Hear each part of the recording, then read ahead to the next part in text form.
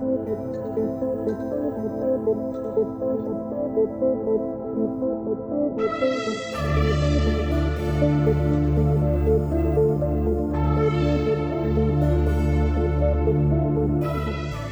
and welcome to Hacked Off. In today's episode, I'm going to rant about ransomware again. Why are we talking about ransomware again?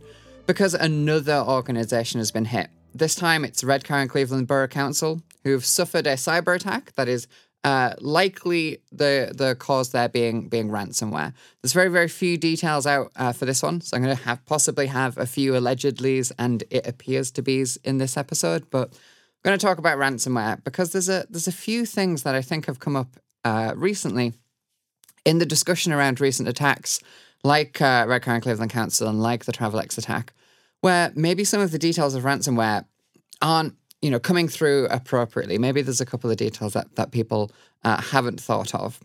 And also, I think one of the things that's worth looking at, in particular for councils and other government organisations being hit, is what's the wider impact of this? This being distinct from when a business is hit. If a business is hit, then there is a cost to that business. But when a council is hit or a similar organisation, how does that impact people like the residents? So what's happened? Redcar and Cleveland Borough Council have announced the fact that a cyber attack has taken place. There's a few quotations online talking about things like the NCSE being aware of the attack having taken place at 11 a.m. on a Saturday, but so far few specific details have come out. But ransomware, everyone knows what ransomware is, right? The reason that I say that is when I read through these articles from mainstream media organisations like the BBC, I always find this really funny thing, and I guess I'm biased because we work in cybersecurity, and presumably anybody who's listening to this podcast either works in security or maybe has an IT role, and therefore security is something that you're aware of. I still see the BBC trying to describe non-technically what ransomware is, and I find that very funny that we still in 2020 need to do that. That maybe these organizations, these media organizations, feel that ransomware isn't well known enough about yet that people would just inherently know what it is. And I also find it funny because it's quite a difficult thing to accurately describe without going with these kind of general statements that some of the media describe. One organization saying, ransomware involves scrambling IT systems and demanding a monetary payment, which is accurate, I guess, and doesn't use particularly technical terms, but don't think it adds much value. Just something I was thinking of. Do the general public know about ransomware? It's been around for a long time. It's over 30 years old as a concept now. The first ransomware that I'm aware of, the one I usually have as my go-to example, the AIDS Trojan, was 1989. So it's a very, very old kind of attack, but are people aware of what ransomware is? There's been enough organizations hit with ransomware now. This is not the first organization hit. It is certainly not even the first council hit, nor the first company or organization this year. So I'm very surprised if the general public don't have a vague understanding of what it is, even if that vague understanding doesn't go much past IT systems being scrambled. I'd be curious to know your opinions on this, though. If you're listening in, do you think people know what ransomware is, or are you finding in your organization when you're having those security chats, you'd need to explain what it is to non-technical staff? I'd be curious about that. But another thing that's come out from this attack is, again, the attack taking place, or rather the deployment of the payload happening at an inopportune moment. So the time that I've seen for this was 11 a.m. on Saturday, the 8th of February. So a couple of weeks ago now, from when I'm recording this. Certainly a few weeks ago from when you're hearing this. But 11 a.m. on a Saturday. We saw this with the Travelex breach. I mentioned that in the last podcast, saying that the payload deployment, maybe not the start of the attack, but the payload deployment being December 31st, an inopportune moment for organizations to deal with it. Why would the threat actors hit at 11 a.m. on a Saturday? Well, you can presume there's going to be less IT staff available. There's going to be reduced staffing, and maybe that would allow the attackers to get away with a bit more. either being a bit more blatant in their actions, or maybe just the response from the company being a little bit slower so they can make sure that the attackers can make sure that they get their payload deployed to every machine that they would like to. So that's a thing to consider as an organization. If you're thinking about not only ransomware attacks, but attacks in general, when are your inopportune moments, and is there any way that you can mitigate that risk? I think for most companies, the weekend is probably going to be a time of low staffing, but depending on your sector, there might be other times as well. If you work in gambling, then maybe the weekend of the Grand National is going to be a big time for you. Whatever, there'll be something contextually specific, but how do you deal with that if an attack takes place at that time? I think traditionally a lot of the companies that I have dealt with through incident response have dealt with this bad timing, weekends, things like that, by having a call-out list. And it's always been, if an attack takes place, you call these people in this order. This person is responsible for, standing up the incident response plan or standing up the business continuity plan and getting people involved. And that has worked just fine for quite a while. But now the speed in which these attacks are becoming evident, by the time you've got everybody from your call-out list aware that an attack has taken place, is it too late? An extreme example to justify that point would be the NotPetya attack of 2017. That came shortly after WannaCry, if you're not familiar with NotPetya. The entire attack lasted about 90 minutes from deployment of payload to machines being ransomware. So if your organization's reliance is a call-out list, maybe that's not going to work. I see a lot of comments online. I'm reading these media articles, scrolling down to the comment section. A lot of people saying things like, ransomware is easy to deal with. You just restore backups.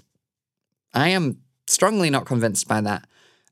For one thing, some of these ransomware attacks we're seeing are manually deployed. There are attacking groups like SamSam, for a good go-to example, who target organizations, break in, pick the time in which they want to deploy the payload, and then deploy that payload. My point here is, if these attacks are manual, the attackers will be aware that backups may exist, and they may take action to make the backups ineffective. They may infect the backups.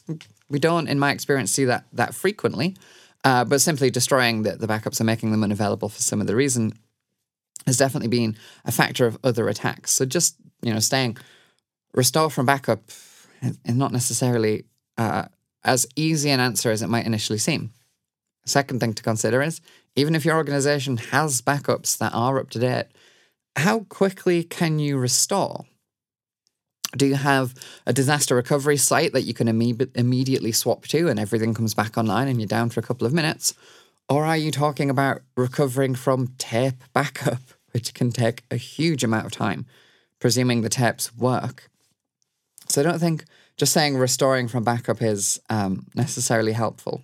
Yeah, hey, ransomware, we've talked about it a lot. It's a bad thing, right? One of the points that I wanted to draw out from the council being hit, or other councils being hit, like I said, this is not the only one that we've seen, is what is the wider impact for residents?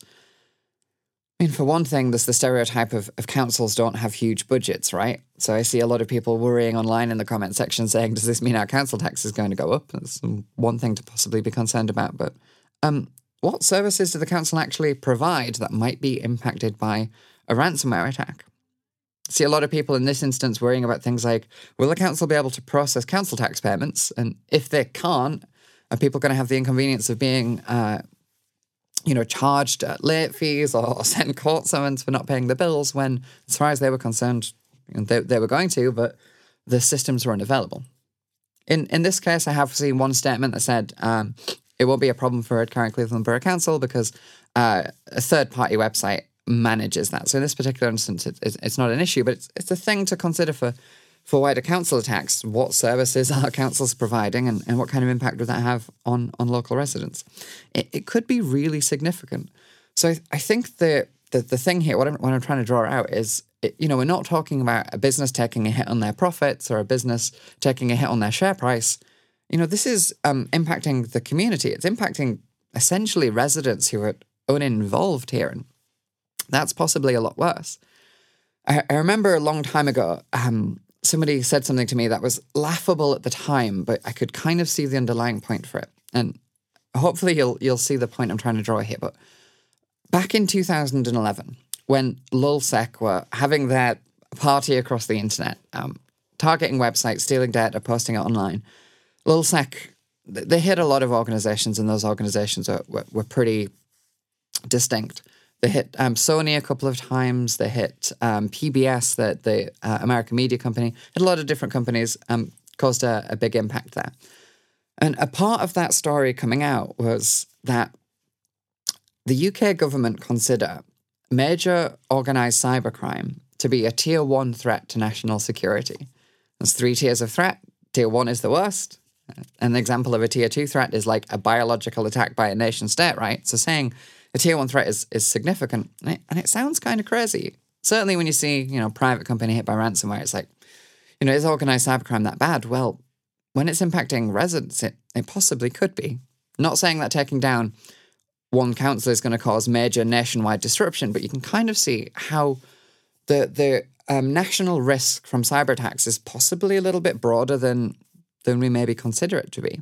I see a lot of posts talking about nation-state attacks, talking about things like disrupting the power grid. A lot of experts in those fields saying, that's a pretty difficult thing to do for a lot of different reasons. Air-gapped systems, fail-safes, those kinds of things. But taking out a selection of councils could have a huge impact. And that's a thing we should be worried about as a community, as a country. Ransomware is not a new attack. It's not a new concept, and it's something that we're still struggling with. So I think brushing these things off and saying, just restore from backup, it's kind of missing the major point there. What else do we see being announced about this attack? The council, so talking about Redcar and Cleveland Borough Council here, said that they found no evidence that sensitive personal data may have been stolen. Now, I talked about this last time when I brought up ransomware on the podcast.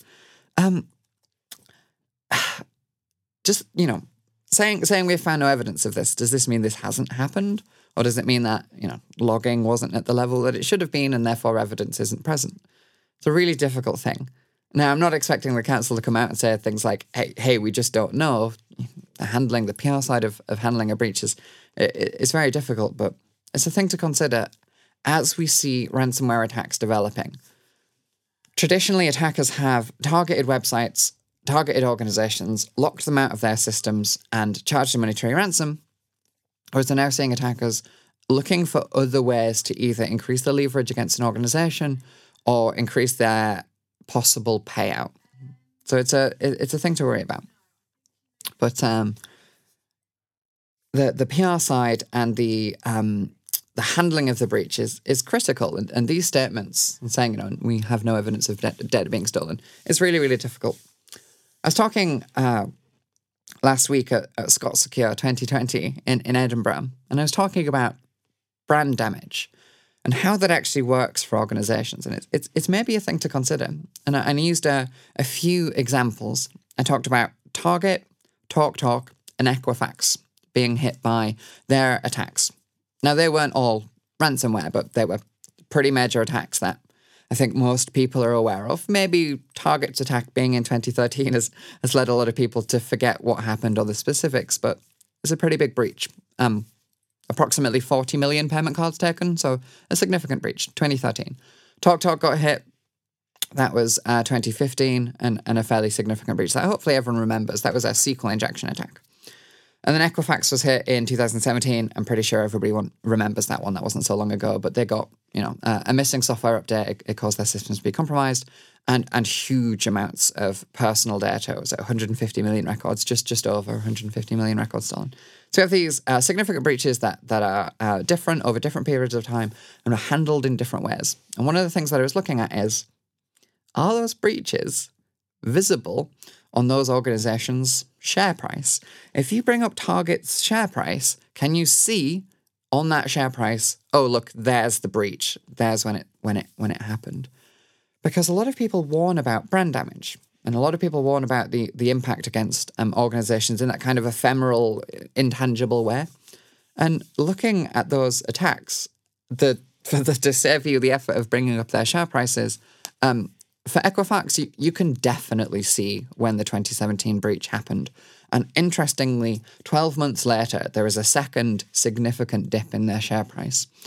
And one of the things to point out there might simply be, why was there two dips? Now, it could be unrelated, but when I was researching the Equifax breach, which we've talked about on this podcast, if you want more details, check that episode out.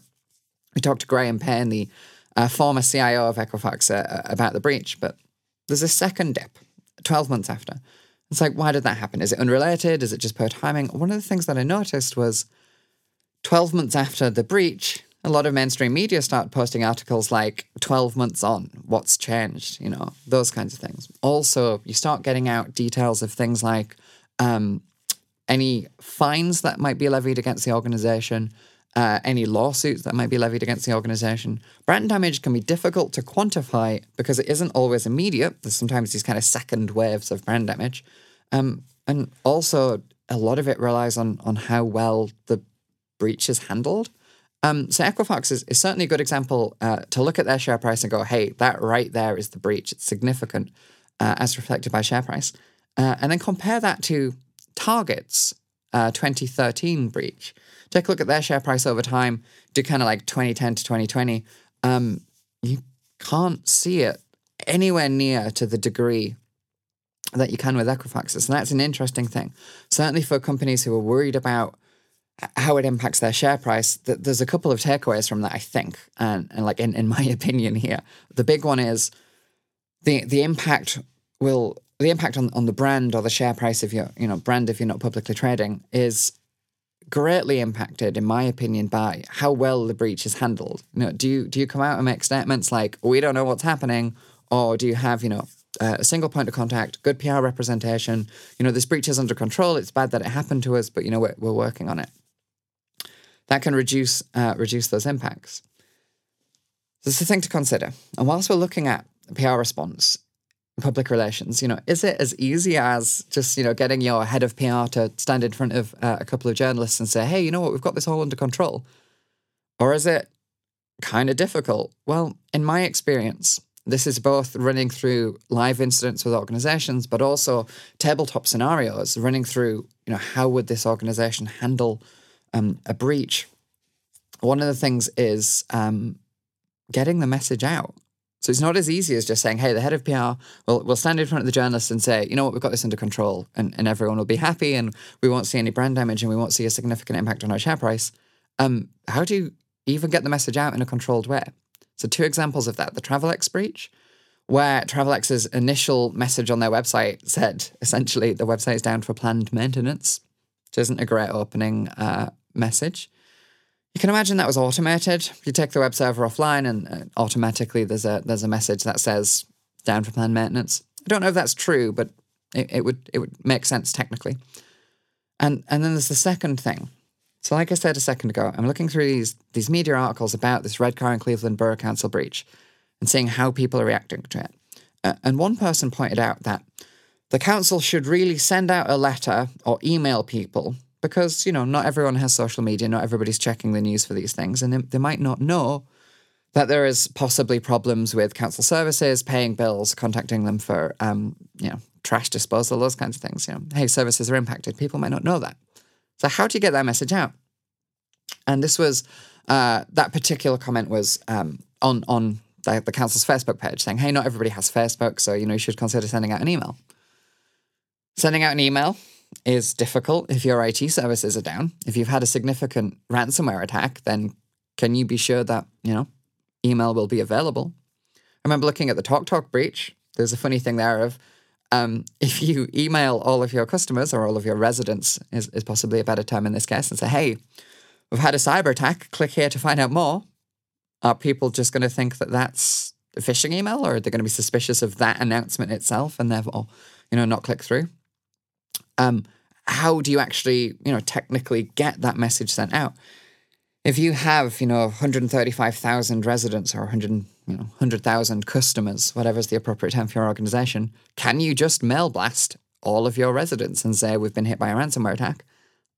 Or will you get spam housed? Will you get, blocked for spamming? Will these reputational organizations blacklist your email for sending out, bulk email shots? That's the thing to consider. That's not a technical challenge that you can't overcome, but my point here is overcome that technical challenge today, consider this issue, and get a plan in place before you've been hit by ransomware and you realize that you can't send out your email to all of your customers to let them know that you've been impacted because email's down.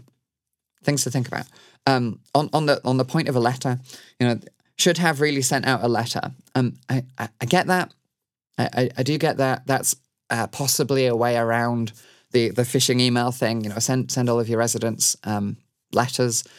For an organization, for a company, that might be harder because, do you have postal addresses for all of your customers? Can you be sure that those postal addresses are up to date? Maybe that's hard.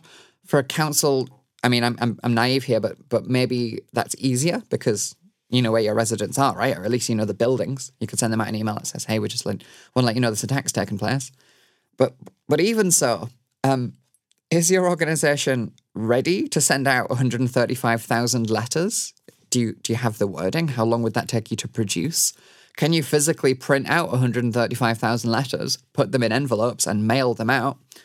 Now, I'm sure there's a third-party service that would be able to provide that to you, or I'm sure you could, with correct planning, put something together that allows you to do that. But, if you had to do that today, that would possibly be a challenge. And all of these challenges can be overcome, but it's a thing to bear in mind. Handling the PR side of a breach can be way harder than you might naively consider.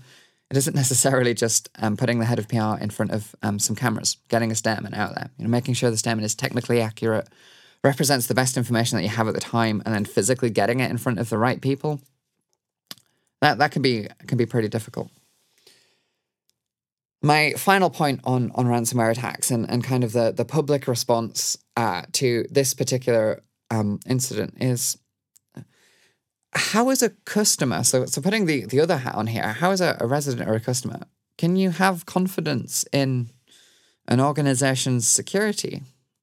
It's pretty difficult. If an organization has just been breached, then maybe it's fair to say their security is not up to standard. But before that happens, if you're maybe selecting between different companies to work for, how do you know that they're good?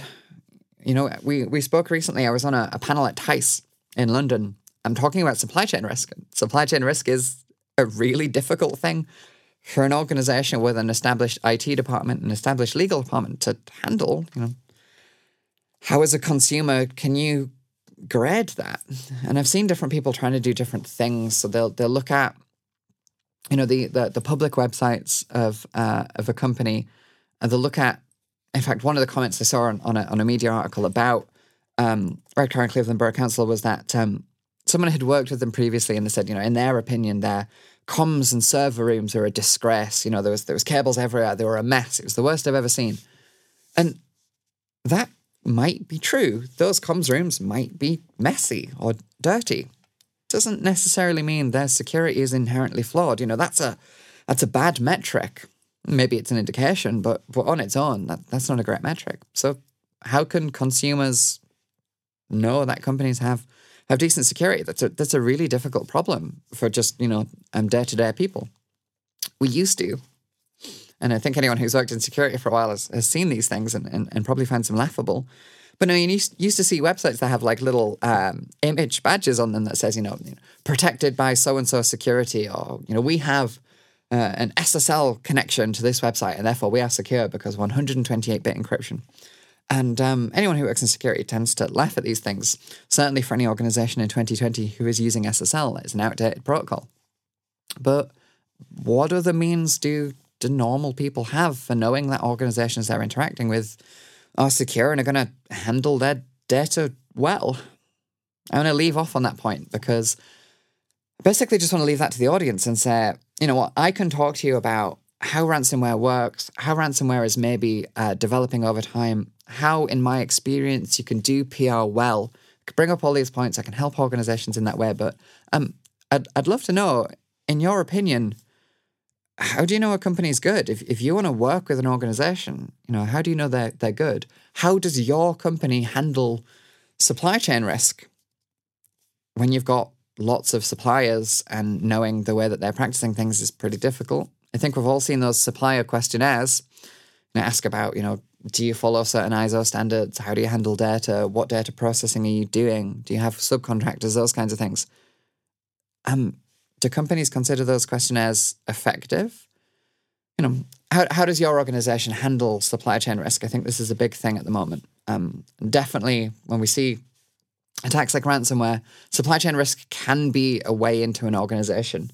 I mentioned the Target breach of 2013. That came through a third party effectively. The HVAC vendors' credentials were compromised. So there was a third party aspect to that breach. Let me know over social media. I'd love to know if anyone thinks that they've got the answer to supply chain risk. Or if not, then we'll all have a good old rant about how, hey, actually, you know what? It's a pretty hard problem. And of course, thank you for listening. Let us know on social media what you think. And I will see you in the next podcast.